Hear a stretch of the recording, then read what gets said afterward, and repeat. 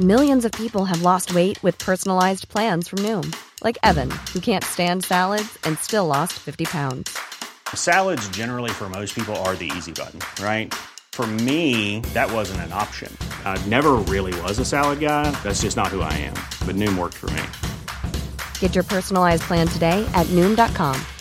Real Noom user compensated to provide their story. In 4 weeks, the typical Noom user can expect to lose 1 to 2 pounds per week. Individual results may vary. Ready to pop the question? The jewelers at BlueNile.com have got sparkle down to a science with beautiful lab-grown diamonds worthy of your most brilliant moments. Their lab-grown diamonds are independently graded and guaranteed identical to natural diamonds, and they're ready to ship to your door. Go to BlueNile.com and use promo code LISTEN to get $50 off your purchase of $500 or more. That's code LISTEN at BlueNile.com for $50 off. BlueNile.com, code LISTEN.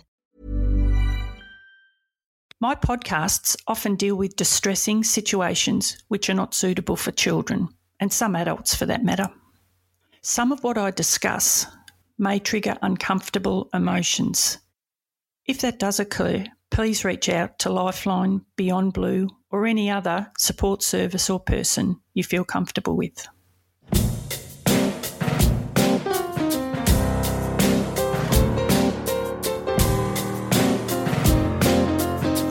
Hello, I'm Narelle Fraser. I was a cop with Victoria Police for 27 years, 15 of those as a detective, having dealt with all types of crime from a stolen bicycle to a stolen life. I witnessed the effect crime has on all those involved and became one of those victims myself in 2012 when I was diagnosed with PTSD. However, out of adversity comes other opportunities like this, my own podcast. I still pinch myself, but thanks for listening and coming with me as we explore the human side and impact of crime. Yeah, you'd heard of things in the past, but you sort of think, oh yeah, no, I'm all right, that's not happening to me, I'm good to go, and you push on, that's what we do.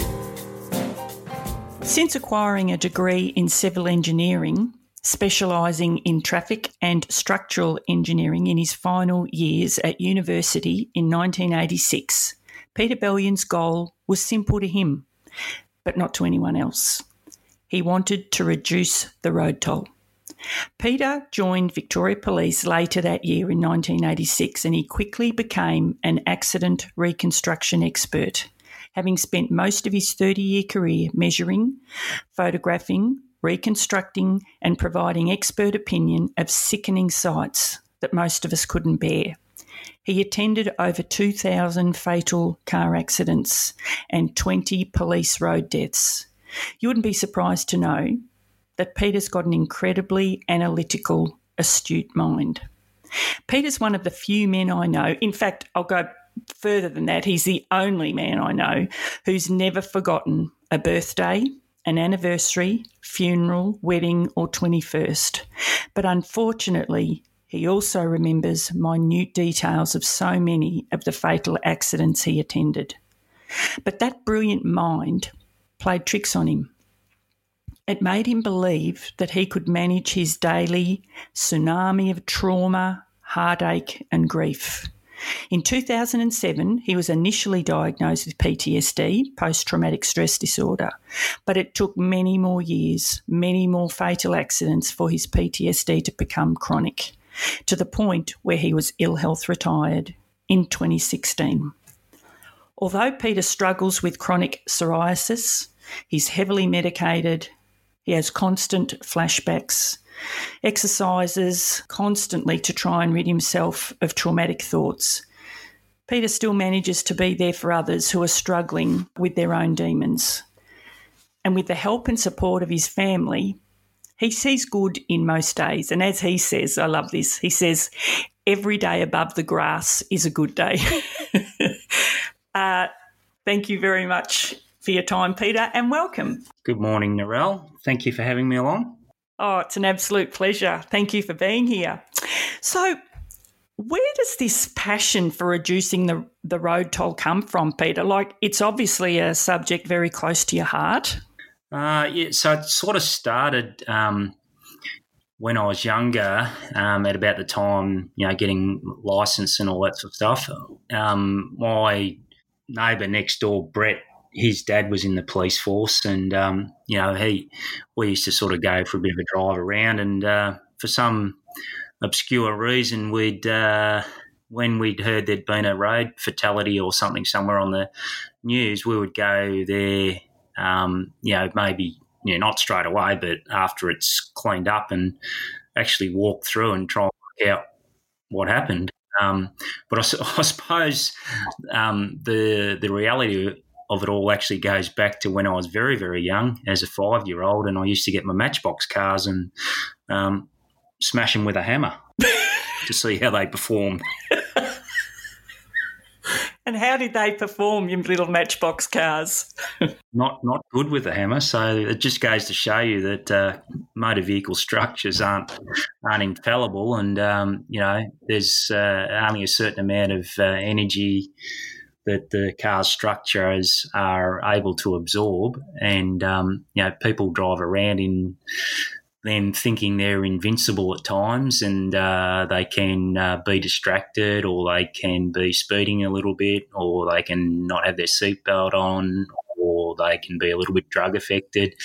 But in a split second, that can all turn very, very pear-shaped, and then you have that horrendous outcome of either a fatality occurring, which has a ripple effect of flowing onto about 100 people at least, or somebody is very seriously injured for the rest of their life, and spent in time under significant rehabilitation where they need to learn to walk and talk again, and be spoon-fed and being taken to the toilet and things like that. So, that's so. When I joined the unit, what was in the accident investigation section, the major collision investigation unit, there was in 1989 there were 770 people killed on our roads, and in 1990 that dropped down to 500. So there was 270 less deaths in that first year. Back in 1986, I did a final investigation project for my engineering degree, and that was a review of speed limits on Victoria's roads.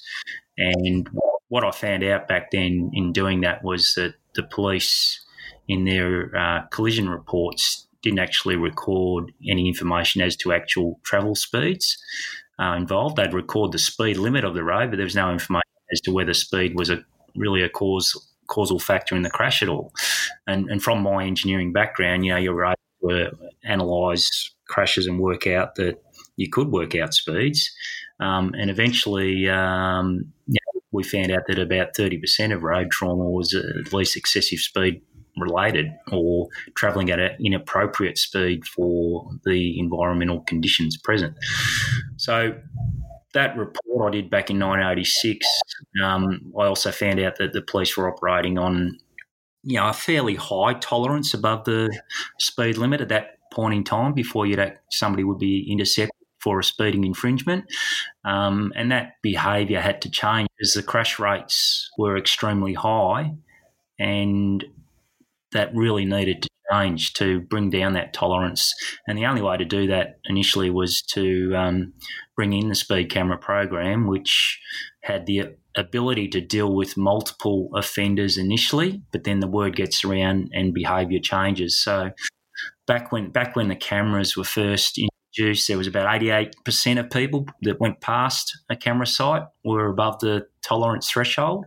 But now if you look at prosecution rates on camera sites, it's less than 1%. So there's been a massive change in behaviour in regards to travel speeds on our roads, and that was certainly one of the main things that led to that 270 less deaths in that first 12 months of operations, from 770 in 89 to 500 in 1990.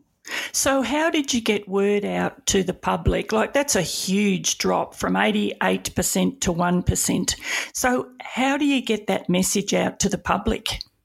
So in reducing road trauma, or reducing any risk or hazard, effectively, you use the 3 E's, what's called the 3 E's. So one is education, one is engineering, and the other one is enforcement. So examples of that are, for example, engineering in terms of the road environment, better friction road surfaces, sealed shoulders, wire safety fencing off the side of the roads, or steel W-beam Armco barriers safety fencing, energy absorption terminals at the end of those barriers, frangible type lighting poles. So if a vehicle slides off and hits one, it doesn't penetrate into the car; it just has a slip base on it or an impact absorber type. In terms of the vehicle itself, the additional safety features that have come along in terms of motor vehicles over the years. So, we initially went, seat belts and collapsible steering columns in the early 1970s. And then through the course of my work, in 1997 in particular, I went over to Detroit, Michigan in the US and found out about things like stability control and feet airbags and side airbags and all this sort of stuff. And that they've eventually, frontal airbags, side airbags, stability control, seatbelt pretensioners, all these sort of things now are standard in cars, as well as things like driver fatigue alerts and all that have made a difference. So that's some engineering examples in regards to the road and the car or automobile. In terms of the driver, most of the time crashes are associated with human error. Human beings make mistakes, and what needs to happen there is the education role. So in terms of education, probably the main role player from what I saw was in my role was the Transport Accident Commission, or the TAC. They had a lot of money to spend on advertising because it was in their interest to do that, because as part of your registration fee on your car, most of the fee is actually third-party injury insurance, which is TAC component rather than registration component.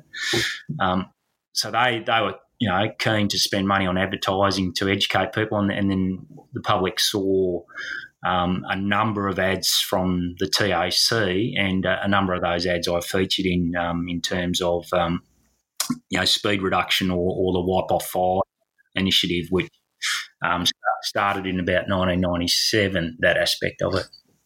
Oh, it's another world to me. It's fascinating, but the thing is that nearly everybody listening will be able to relate to what you're talking about, because most of us have cars, or most of us have been passengers in cars. So what you've done is an enormous accolade, really, because us being in cars, you have helped us, or me, to live, and obviously a lot of other people.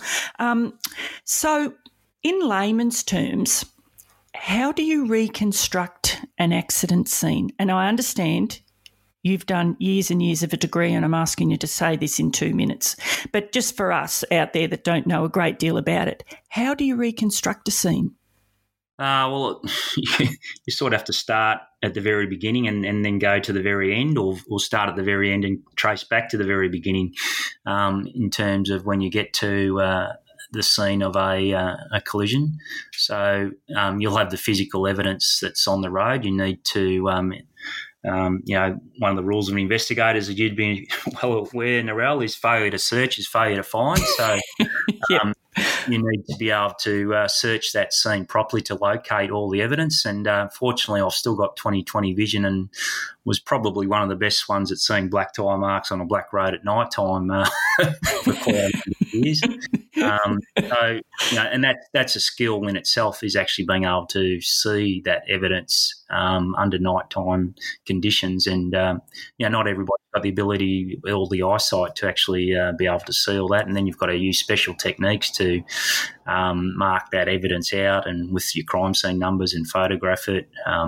So, you go through that 7-point crime scene search, examine the scene, photograph the scene, measure the scene, collect all your exhibits, label all your exhibits. So that's all your evidence. In terms of our photographing, fairly comprehensive photographs, basically walking you all the way through the scene, and then numerous photographs around the vehicle showing the outside damage and deformation to its structure, inside components, things like, how people were injured inside the vehicle, whether they hit the steering column, whether the seatbelts were worn, what evidence was shown on the seatbelts of them being worn, what injuries there are to the people, whether it be they go to hospital and you get a doctor's report detailing the injuries, or your ambulance report that shows where the person had injuries, or if somebody's unfortunate enough to lose their life in the crash, there would be an autopsy report done with a detailed medical report detailing the type of injury. So, you'd have that biomechanics of crash injury relationship where you would relate what you're seeing in terms of damage on the outside of the vehicle and the extent of that damage and the extent of force and the extent of velocity change back to the internal human collision as well. So, it's a fairly comprehensive task. In terms of measuring, we would use when I first started out, was the old string line and tape measure and a compass. You're not serious, are you? No, correct. In 1990, we were still using the unit was using string lines, tape measures, and compasses, and you had to manually draw. You used a process of triangulation or right angle offset measurements, written out on comprehensive notes with multicoloured pens, and then you'd sit on a drawing board drafting up that plan of the crash scene.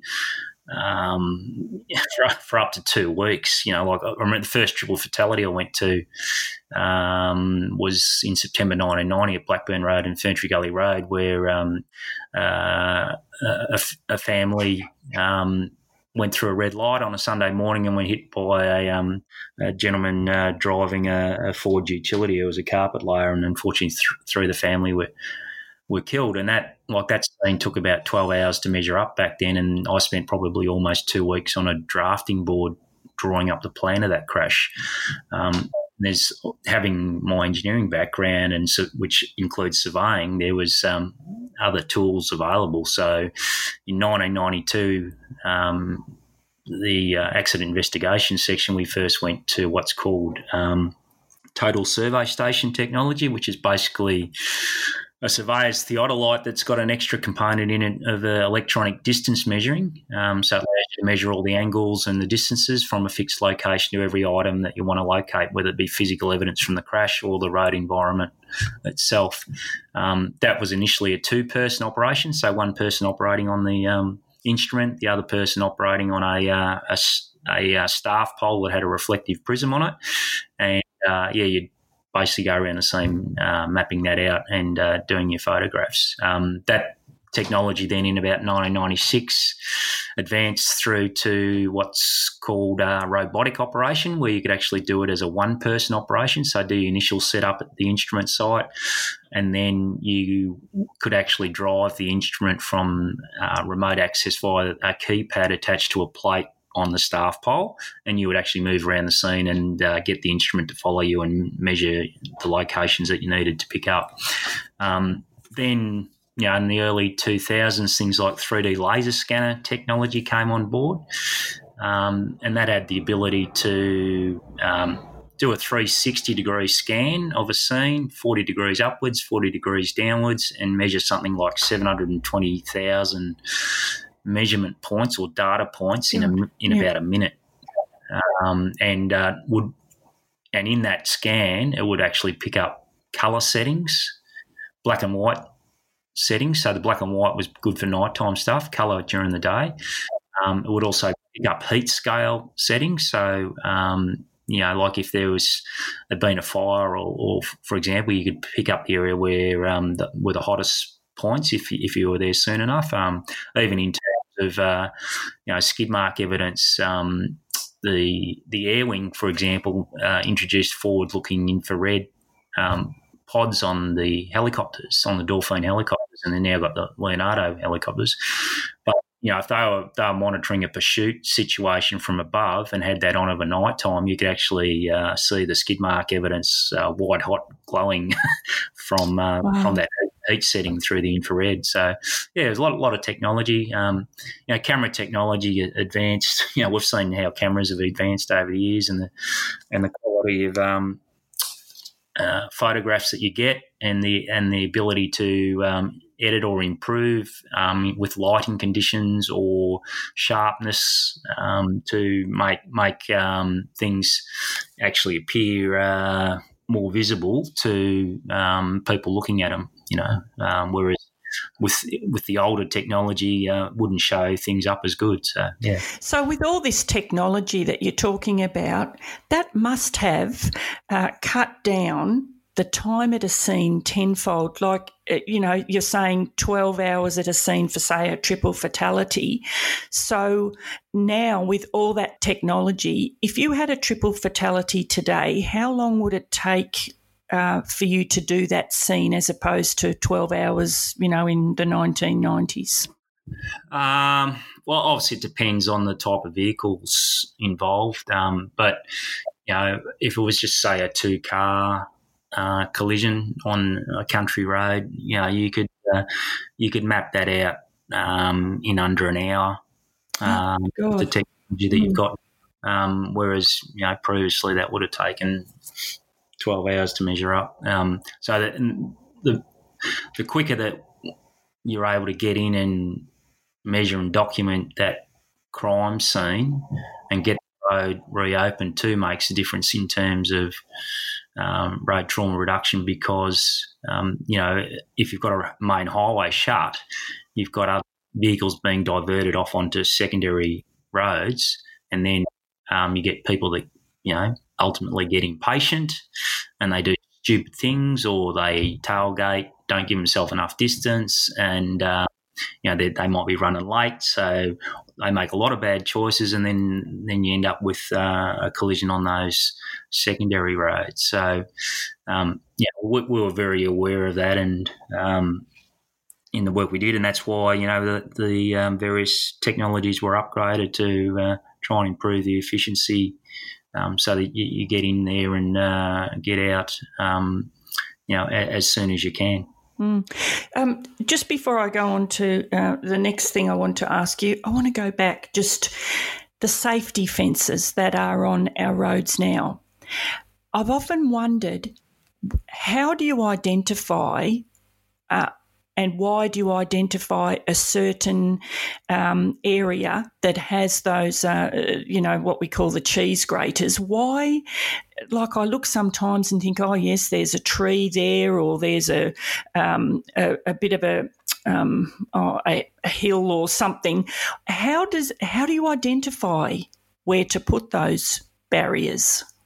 Well, a lot of it comes down to available clear zones. So, for example, in a 100 kilometre per hour speed environment, a clear zone where 85% of people could recover, it's a lateral distance from the edge of the traffic lane, is 9 metres for a 100k environment. So if you've got narrow objects within that clear zone, either if they can't be removed, well, then you've got to put up safety fencing to change the situation. So if somebody did lose control, they don't often hit a pole or a tree, they would go into a very energy-absorbing structure. I don't like the word cheese cutters, which a lot of motorcycles... No, the minute I said it, I thought I shouldn't have, yeah.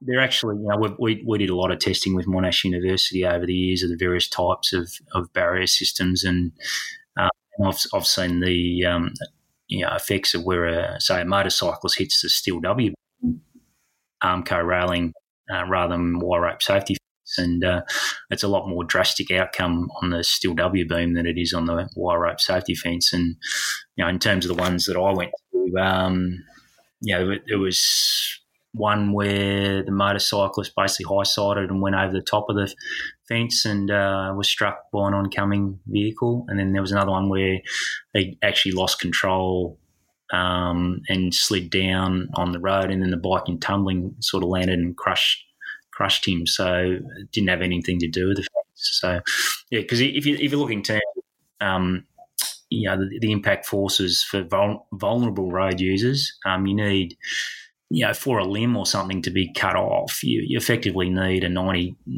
degree impact at about 100 kilometres per hour, in a pedestrian crash for a lower leg to be severed off, which from the research I've done, it's pretty gruesome, but that's the reality of it. Whereas with those safety fencing, generally you've got people sliding off the side of the road, coming in at an approach angle somewhere between 20 degrees to 45 degrees. So it's more of a side swipe type incident.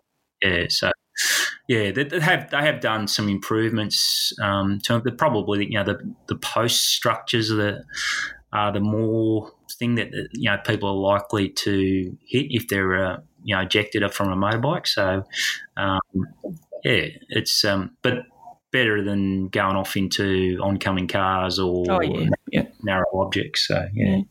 Is there anything at a scene that's ever really stumped you that you can't work out how it's happened?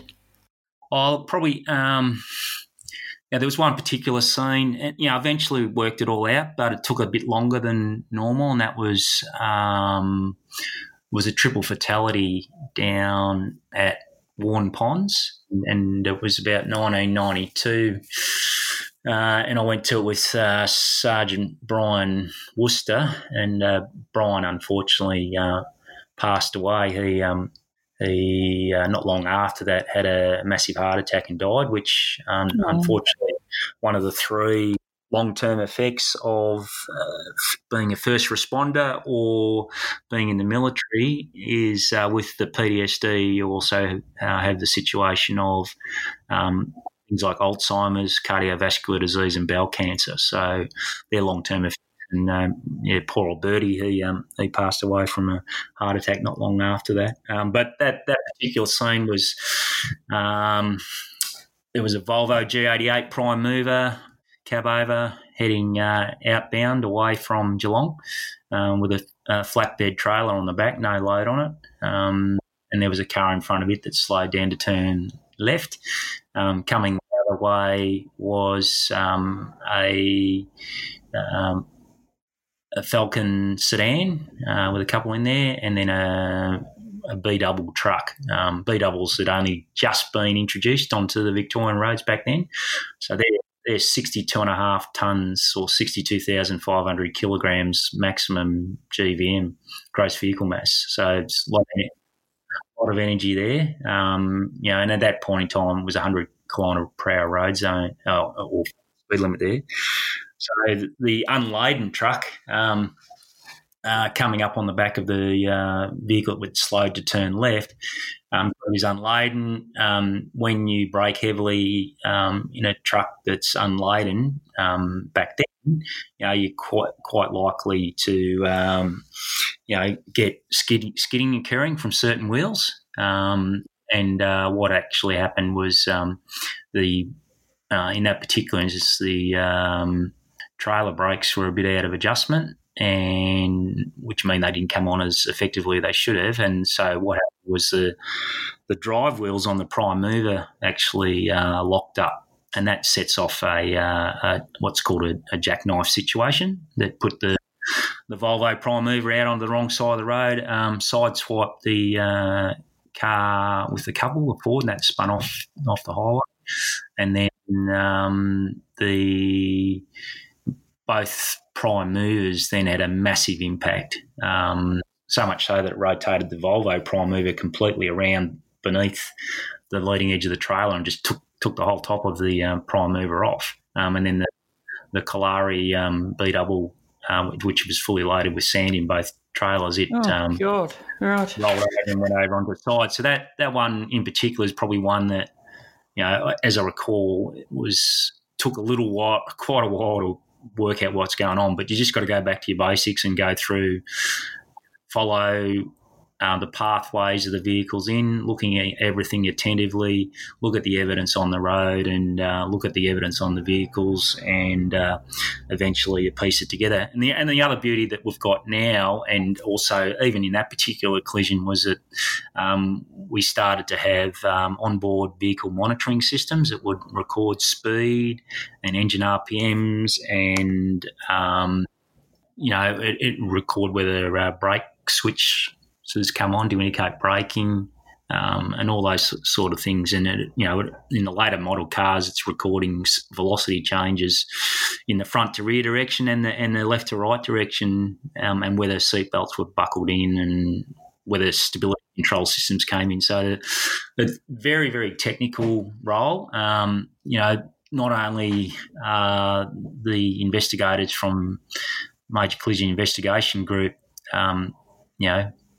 statement takers and interviewers of suspects or offenders, they are very, very highly skilled in use of technical equipment and documenting those horrendous scenes.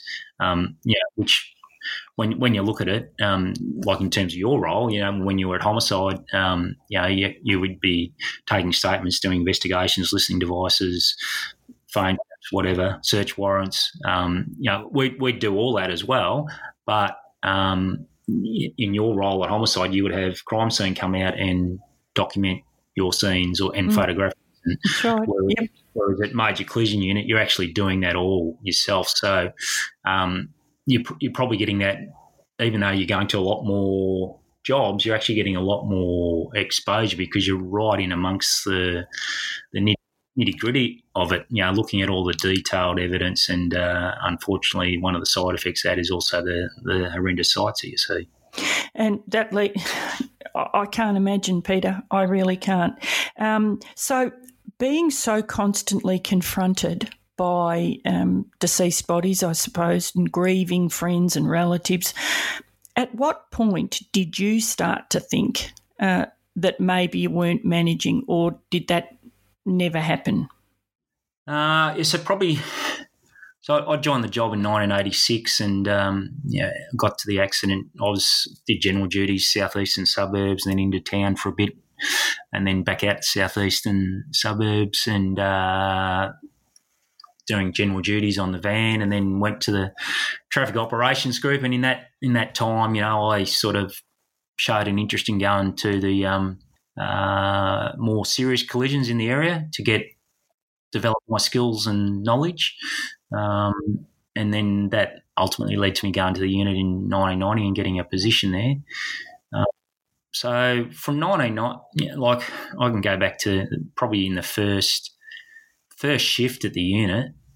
I can still remember I went to two fatalities in the first shift. One was a cyclist that was hit out at Cranbourne, and then the other one was a truck and car collision at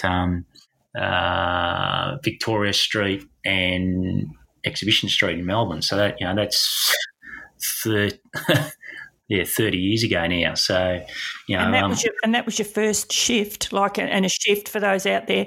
The shift is generally 8 hours. So within that shift, you've gone to the cyclist and the other car occupant killed by a truck at an intersection in town. Yeah. So that's just in the first shift. So so probably. And then the very first police officer fatality I went to, who was off duty at the time, Senior Constable Peter Cannon, that was on the Hume Highway just south of Wangaratta on the 13th of July 1990.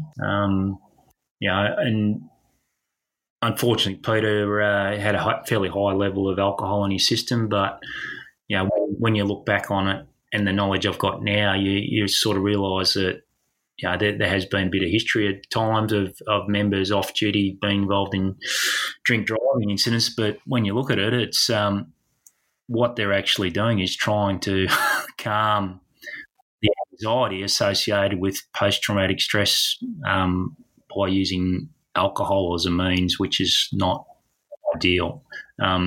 In that instance, Peter went onto the wrong side of the road and hit head-on into a truck. So,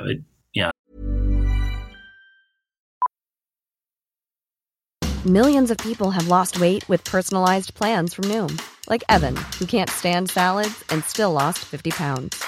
Salads generally for most people are the easy button, right? For me, that wasn't an option. I never really was a salad guy. That's just not who I am. But Noom worked for me. Get your personalized plan today at Noom.com.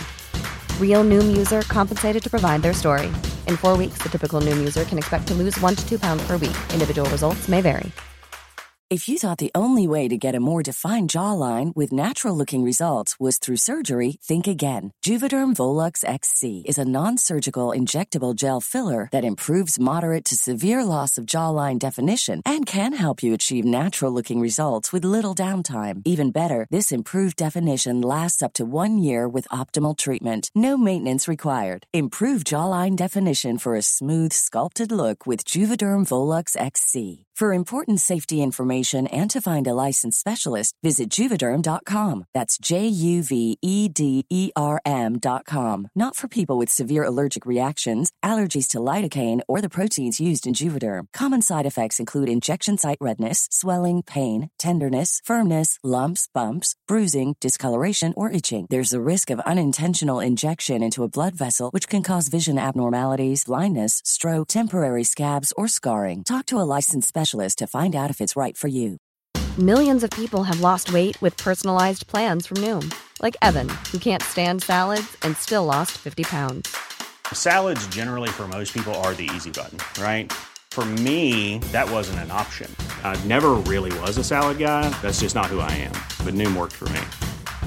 Get your personalized plan today at Noom.com. Real Noom user compensated to provide their story.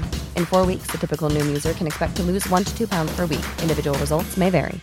A lot can happen in the next 3 years. Like a chatbot may be your new best friend. But what won't change? Needing health insurance. United Healthcare Tri-Term Medical Plans are available for these changing times. Underwritten by Golden Rule Insurance Company, they offer budget-friendly, flexible coverage for people who are in between jobs or missed open enrollment. The plans last nearly 3 years in some states, with access to a nationwide network of doctors and hospitals. So for whatever tomorrow brings, United Healthcare Tri-Term Medical Plans may be for you. Learn more at uh1.com.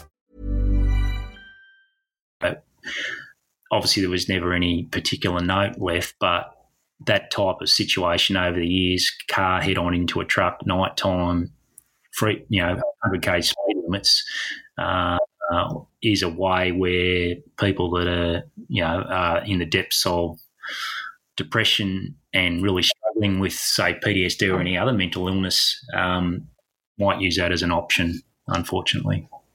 So going back to when I said about was there a time when you thought maybe you weren't managing? So that first shift in 2005, 2005 probably was when I started to realise that. So it's 15 years at being in the unit. By then, obviously, I've still got a pretty high level of resilience, probably more so than some. And it was around the 24th and the 26th of April 05, and obviously got Anzac Day in the middle, and there's history of military service on various sides of the family, but the 24th of April 05 was when Tony Clark from Region 4 Traffic Task Unit was shot and killed by a mentally disturbed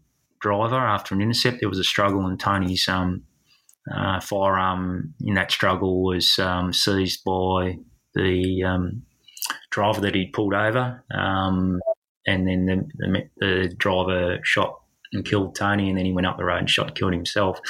So then on the Tuesday morning, I'm sitting in the office. That was on a Sunday, and then on the Tuesday morning, I'm sitting in the office actually completing the crime scene plan, which was measured up using a total survey station back then, but annotating all the evidence and putting title blocks and then sending it off to printer as part of the exhibit for the brief of evidence. When at 8:30 in the morning we get a call to go to another police officer's crash, and that was Senior Constable Rennie Page up at around the 200k post on the Hume Freeway at Benalla. So Rennie had pulled over a driver for speeding. He'd checked the speed of the car on the radar. And, the radar, the speed of the car was still showing on the radar when I inspected inside Rennie's car. Still showing 126 kilometres per hour. He had obviously gone to the car that he had pulled over, and they're both in the emergency lane. Decided to issue a penalty notice to them, the driver. So normally you would come back to the police car, write that out. So he'd actually written that out, gone back to the car. This is 8:30 in the morning, perfect conditions, sun's not an issue, nice straight road, marked police car. And, on returning towards the police car, walking along the safety corridor that we would do which is offsetting your police car to the car you got pulled over to offer you that safety corridor, a driver that had left Melbourne at about 6:30 that morning, that was the area store managers for some Aldi stores at Wodonga and Wangaratta, had left Melbourne at 6:30, and he's about 2 hours into his trip and effectively has what we call a microsleep at freeway speed, which is 110, and drifts left, takes off the rear view mirror on the driver's door of the police car, and hits Rennie as a pedestrian at effectively freeway speed 110 kilometres per hour, and that was it for Rennie, and so that pretty horrific injuries to Rennie, and so I actually did Rennie's body recovery, removed his equipment belt, removed the firearm, made the firearm safe, assisted the undertakers to load Rennie up onto the undertaker's trolley, and zipped him up. So that was when I first had difficulty sleeping, and I went and did a debrief with clinical support after that. But I thought, that's it. Box on, keep going. So that was what I know now is what was the first signs of what's called PTSD. I didn't have a clue what PTSD was back then, but I know lots and lots about it now. I bet you do. Oh, gee, Peter. So going back to Tony and Rennie, so you attended both those scenes, is that right? And you did the reconstruction, the photographing, everything. Is that right for those two?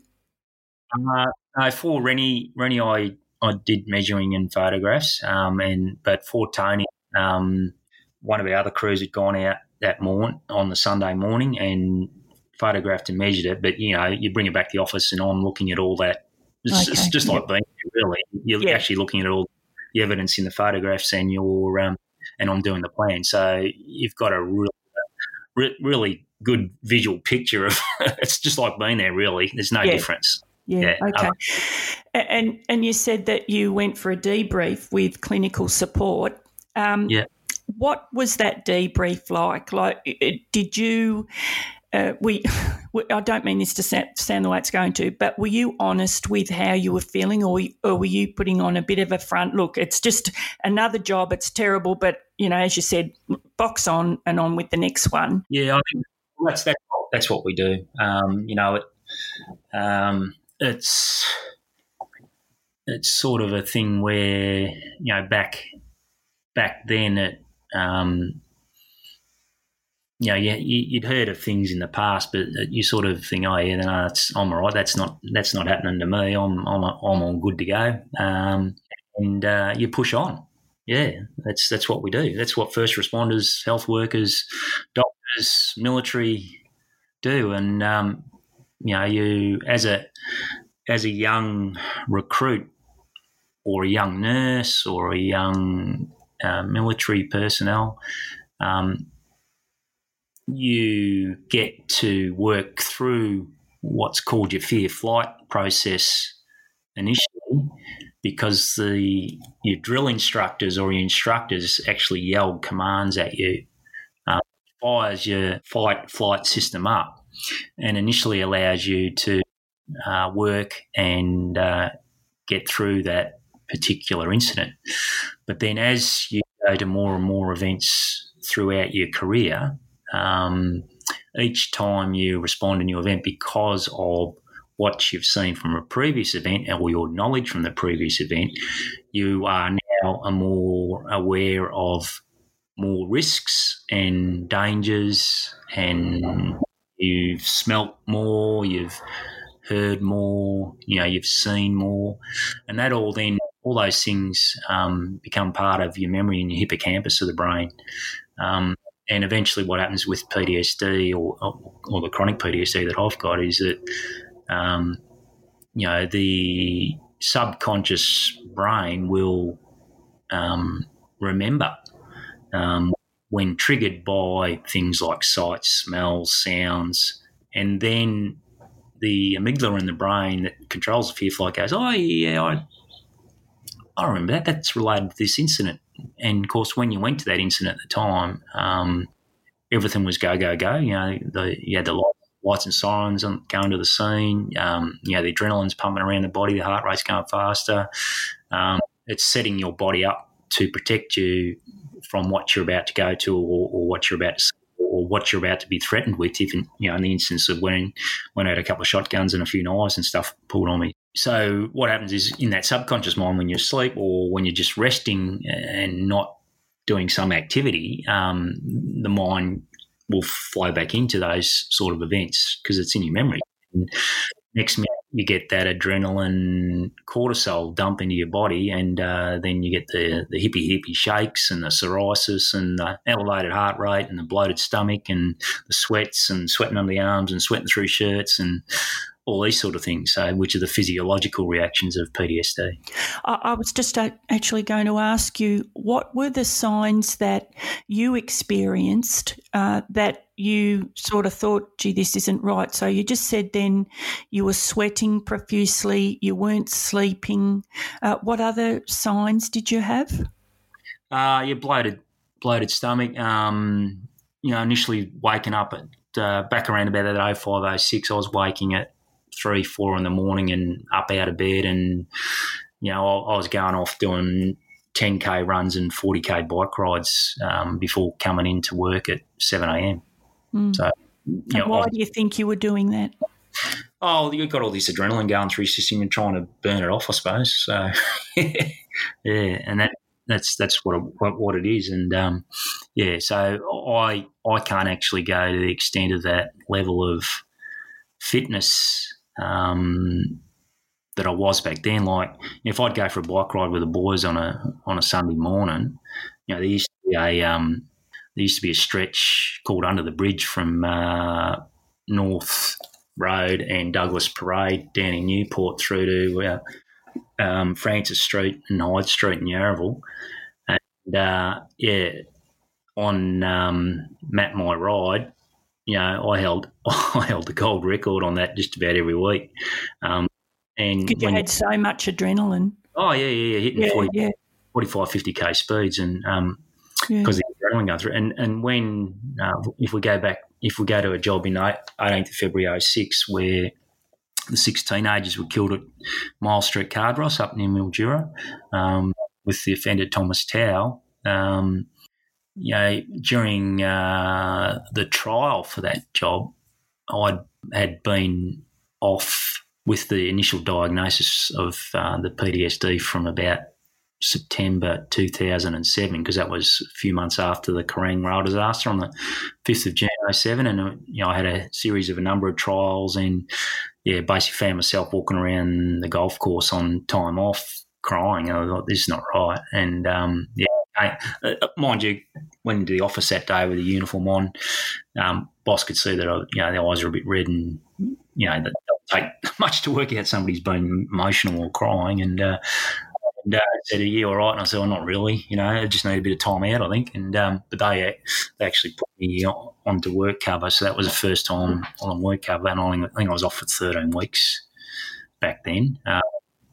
And the main reason I came back because I got a letter from the work cover insurers back at that stage saying that, you're now back to 80% of what you're on, and having a young family, you thought, shit, buddy, how's this going to work? Go get the family going, and you're being a sole provider. So, you both try and get yourself back to work. So my return to work after that period was in 7 shifts back from the end of week 1 through to week 2, was giving evidence in 3 court cases. One of them was the one in regards to the 16 ages Cudal Mildura, where I was in the witness box for 4 days. One of them was a double culpable hit run, where a gentleman driving a Ferrari and a female passenger and a person in a Ford had decided to have a bit of a drag race out of the blue, and when they were side by side, a set of lights out east on the Warby Highway.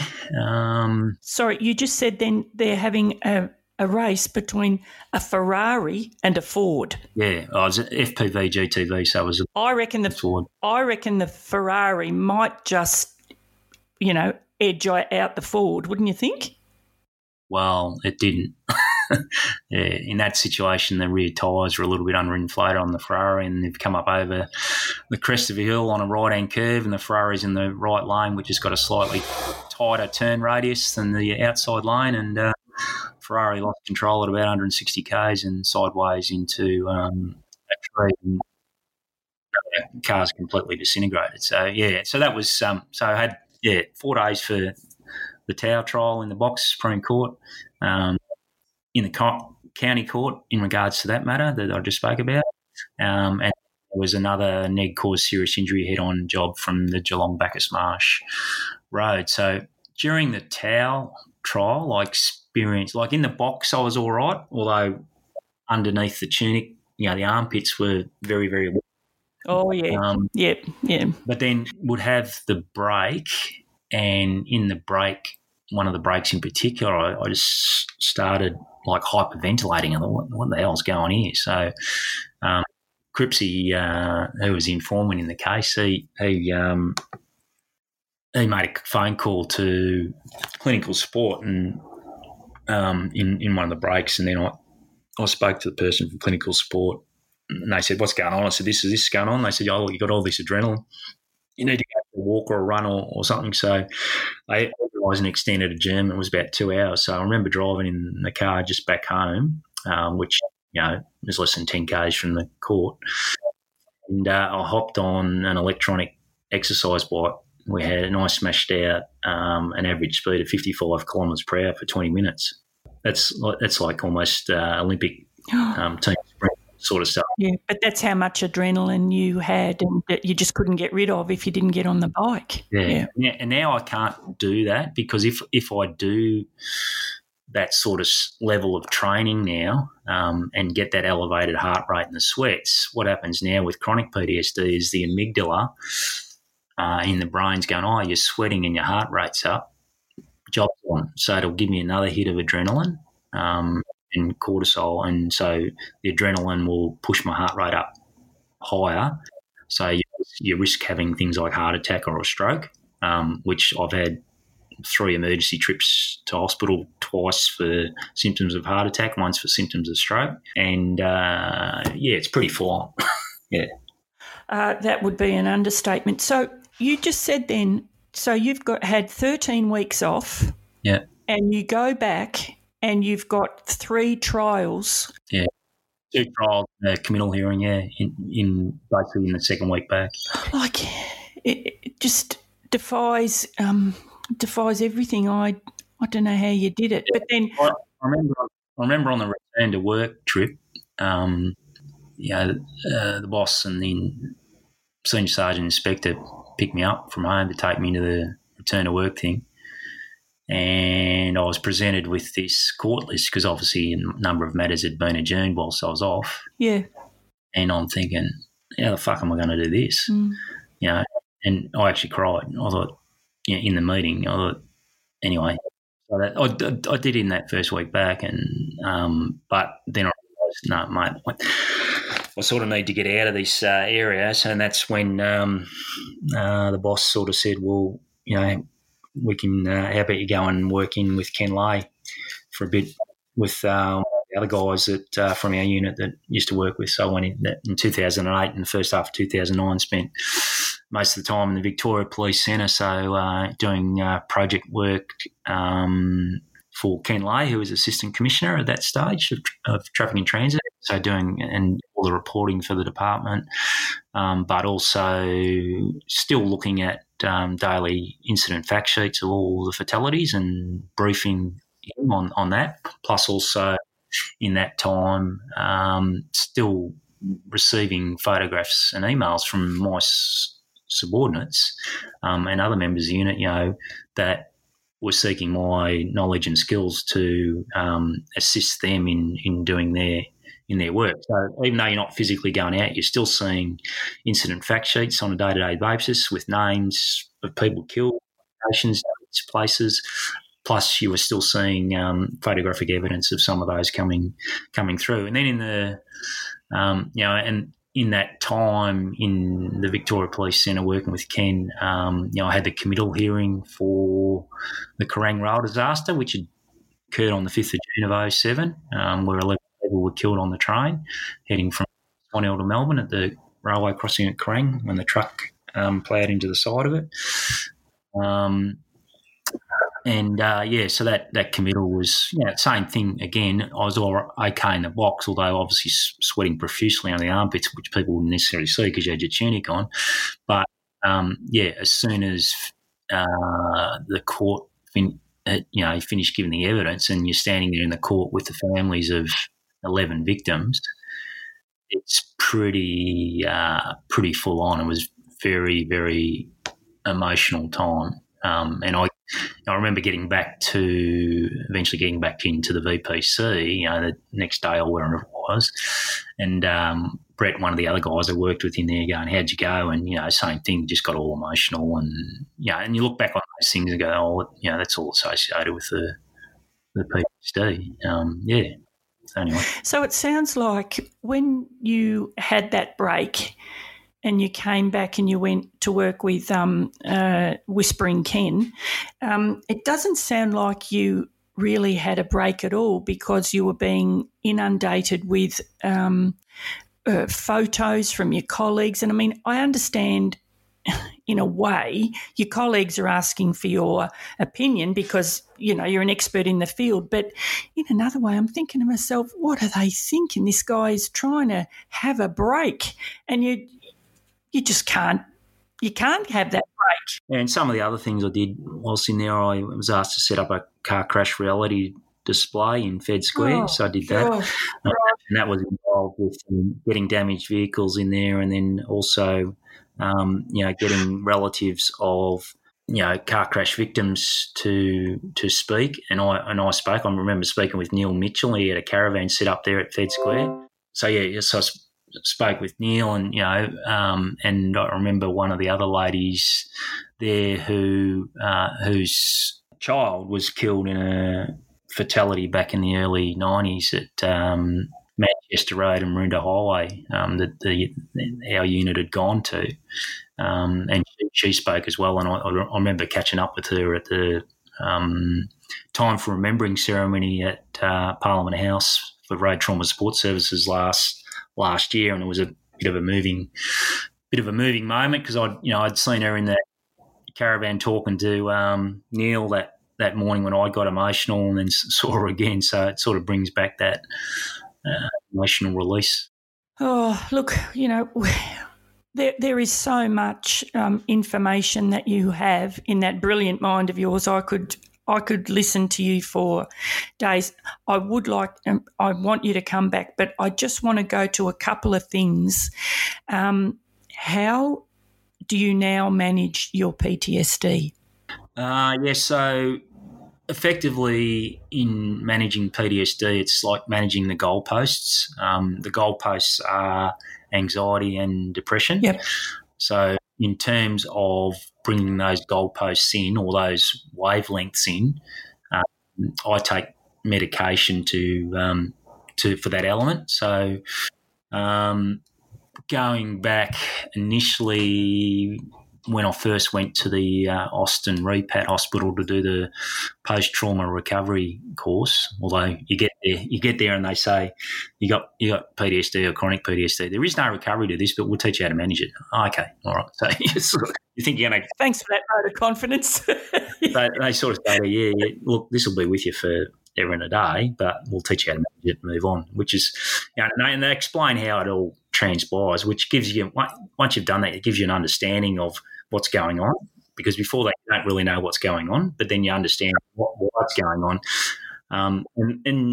So you prescribe medication. There's a lot of exposure-based therapy, cognitive-based therapies, psychologist appointments, psychiatric appointments. Then you, to bring those wavelengths in even further, you start to learn other techniques, things like yoga, Pilates, emotional freedom techniques, or the tapping solution, flotation therapy in float tanks, and meditation apps, using apps like PTSD Coach on your phone to self-assess where you are at a given point in time. So what you're doing is actually monitoring where your levels are at, and trying to bring those wavelengths of the height in depression in closer, so that you can move on and function and achieve other great things in life. I was talking to you last week in preparation for today, and you told me that you also have massage balls that are a great sense of comfort to you, and that you have them in the car so that when you're driving or you're about to drive and you're feeling a bit anxious, you use them. And you're obviously very, you're very busy with a whole lot of stuff, aren't you? Like you've got your Fighting PTSD, Vic Pol Group. You're involved with Code 9 Foundation, Men's Shed. Like you certainly keep yourself busy. Yeah. Look, and the golf club, modelling, and life-saving club. So do you do some modelling? Do you, Pete? Yeah, that's my sort of art. Well, I could. Well, aircraft modelling. Sorry, of course. Your military modelling. So yeah. So that's one of the things that a lot of veterans, they are doing is art therapy for mindfulness, and I used to do that a lot as a young fella, and then didn't do it for a while, and then got back into it in the early 90s and was pretty full on into the hobby, probably till around about that time where Tony and Rennie yeah. And then I stopped. I just didn't have the attention or concentration or the ability to sit down and do it anymore. So I even got to the point where I wouldn't go to the club meets. So you're socially isolating, which is not good. Mainly because the amount of devotion you were giving to the job was really tiring you out physically and emotionally. You weren't aware of it, but that's what happens. So you tend to isolate. You tend not to want to go out to social functions. You just bug it. You just want to sleep and recover. It's almost funny how ex-cops, you still have that sixth sense, no matter whether you're a cop for a week or veterans now.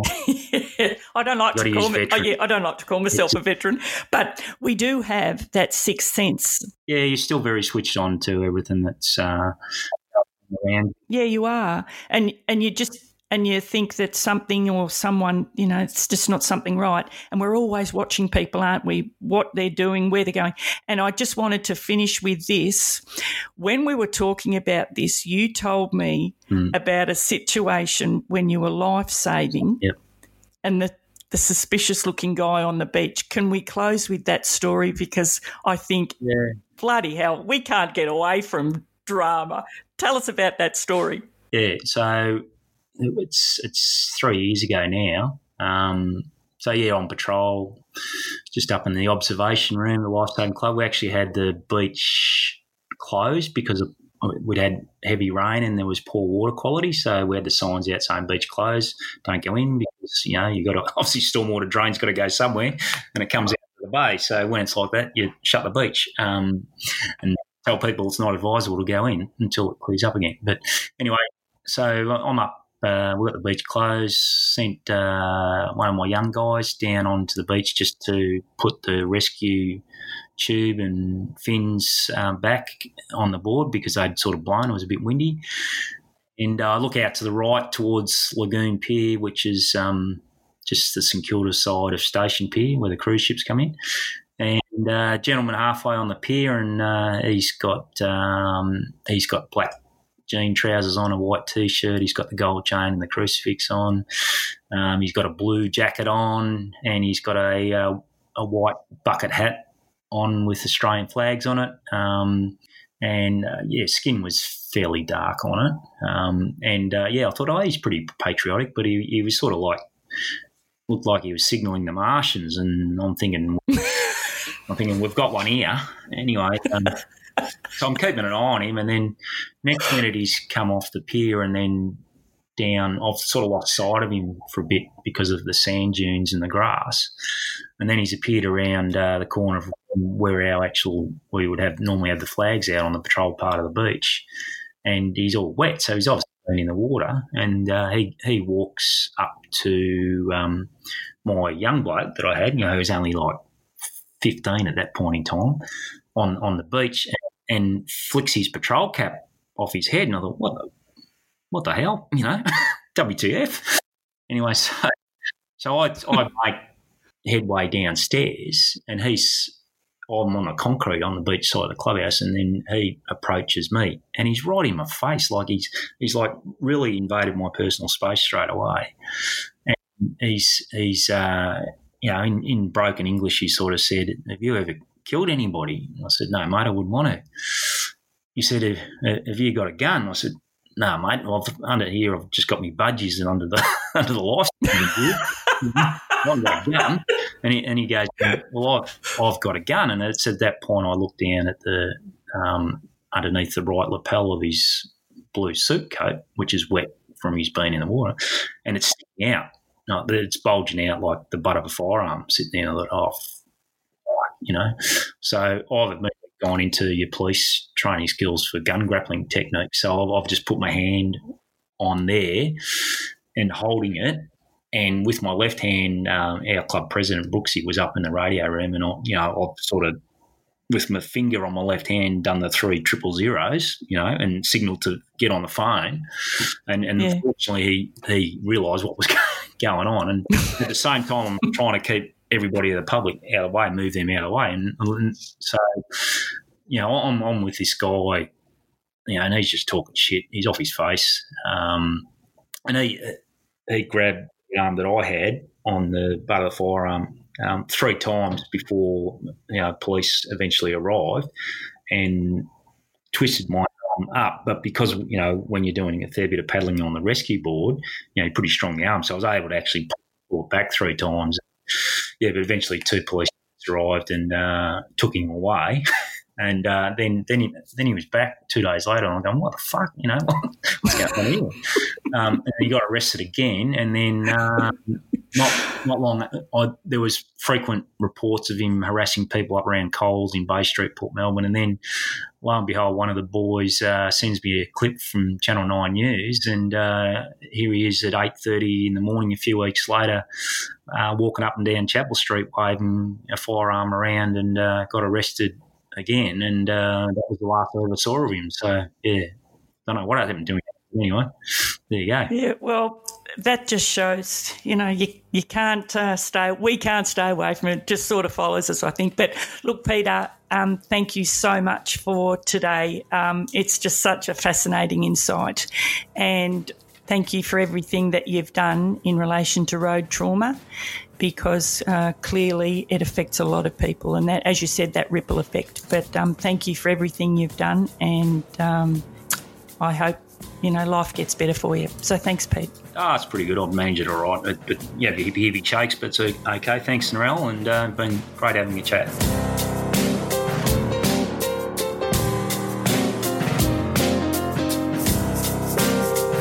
Hey, it's Narelle here again. Thanks for listening, and I hope you enjoy the podcasts as much as we enjoy putting them together. But to make sure you never miss an episode of Narelle Fraser Interviews, hit subscribe wherever you get your podcasts. And don't forget to leave a rating and even a review. And please share it with all your friends too. And again, thanks for joining us. We have got some amazing stories to tell. So thanks again. See ya.